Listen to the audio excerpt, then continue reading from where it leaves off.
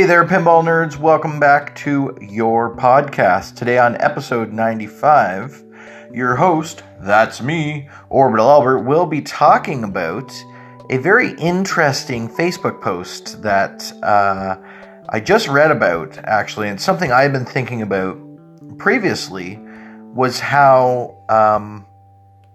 getting nervous affects your game when you go to play. Now, of course, there's many factors that can make you nervous. You can be nervous because you're doing better in a tournament than you expected you would. You can be more nervous because you made it to finals. You can be more nervous because you're playing a new machine you've never played. You could be even more nervous because you're playing in a much bigger tournament, like your first time playing Pinburgh, which hopefully for me will be this year. And I'm going to be extremely nervous about it.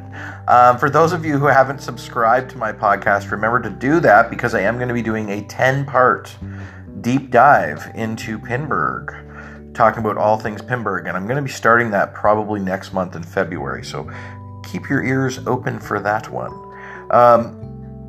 But Crystal Gemnich, of probably pronounced your last name wrong, she is a Facebook friend of mine. She also is on the Riptide Pinball podcast, one of the co-hosts on there, and go take a listen to that one if you haven't. They actually did put a new episode up last month, and I can just see it here, December 3rd, Gritty Giggles.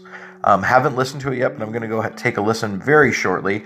I like listening to that podcast. I know that they made the top 10 list on the Pinball Nerds Countdown when I did it last year, and also just Crystal seems to have a lot of cool things to say about pinball, so I have her on social media as well. And she posted on Facebook about an hour ago, I forget which forum it was in, but she posted something about she was talking to someone about how in a pinball tournament you get very nervous sometimes if you're playing a big name player or a player who's a lot better than you or who's really good, and how those nerves can really affect how you're playing. So would it be interesting, or I guess I'm asking, would it be interesting to try the style tournament? She said it might be interesting to have this tournament where you're playing with either some type of divider or a blinder, so you don't see who you're playing, you just see their scores in between, right? So I think that it would be very interesting to play this type of tournament. I don't necessarily think it would catch on, or that it would be... I don't think it would be like revolutionary, because only one thing, especially now that I've got well over 100 competitive pinball tournaments under my belt, I've came to realize, and I am by no means an expert or a pro. If you'll listen to one of my past podcasts I did, which was called What Level Pinball Wizard Are You? You'll see that I've even ranked myself as a very novice wizard, if any. But I'm barely just scratching in the top 2,000 in the world, and what I had said, I believe, in that podcast, not to ruin it, was that basically the top 0.1%, so of the almost 70,000 people, basically the top 70 in the world are the true, hardcore, real pinball wizards, I guess. And when you do watch those players, the top 70 or so in the world, you do see that, those are, and everybody in the top, even 1,000, is just ridiculously skilled. But I'm just suggesting if we had to have a level cutoff, that's somewhere where it would be.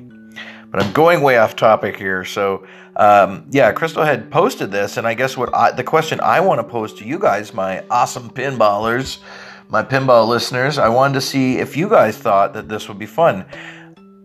I can see where it would be very, very interesting if you had if you were doing this for entertainment purposes or for fun, just a fun tournament where you took if you were at a large event and you took 8 newer players who just started playing the last couple years, maybe myself or other players not in the top 1,000, and then you got them to play against 8 of the top 10 players in the world, and there was a divider, and the other person got to go do their turn, then the ref signaled, okay, this person, now it's clear, you can go to your turn, and you didn't know who you were playing, and you were playing Keith Elwin or something. So instead of completely freaking out, like if I knew I had to play Keith Elwin on Iron Maiden on his own awesome machine that he made, I would freak out. Like I'm pretty sure I'd be trembling so much and sweating so much that my fingers would be slipping off the flippers. I'd probably pass out.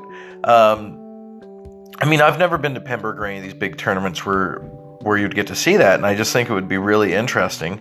And I think it would make for a fun video, but part of what I love about pinball and going to some of the bigger tournaments, and I've got to play a couple of the players in the top 100, Jeff Teolis, Jack Tadman, Adam Becker, even in the top 50 there, like Ken LaPointe, Ian Hauer, and quite a few other phenomenal players that I've listed from a couple of my local leagues and that I play in that are just incredible players, and I do get nervous even playing them, but I can't imagine playing like one of the top 10 players in the world that I've been watching, on YouTube for years and hearing about and listening to, being interviewed on all my other favorite awesome pinball podcasts out there. So I don't personally think it would ever take off or be huge, but I can understand the draw for it. It might be a fun, interesting one-off, and who knows, if you're at something like where I could really see it taking off is if you were at something like the Texas Pinball Festival,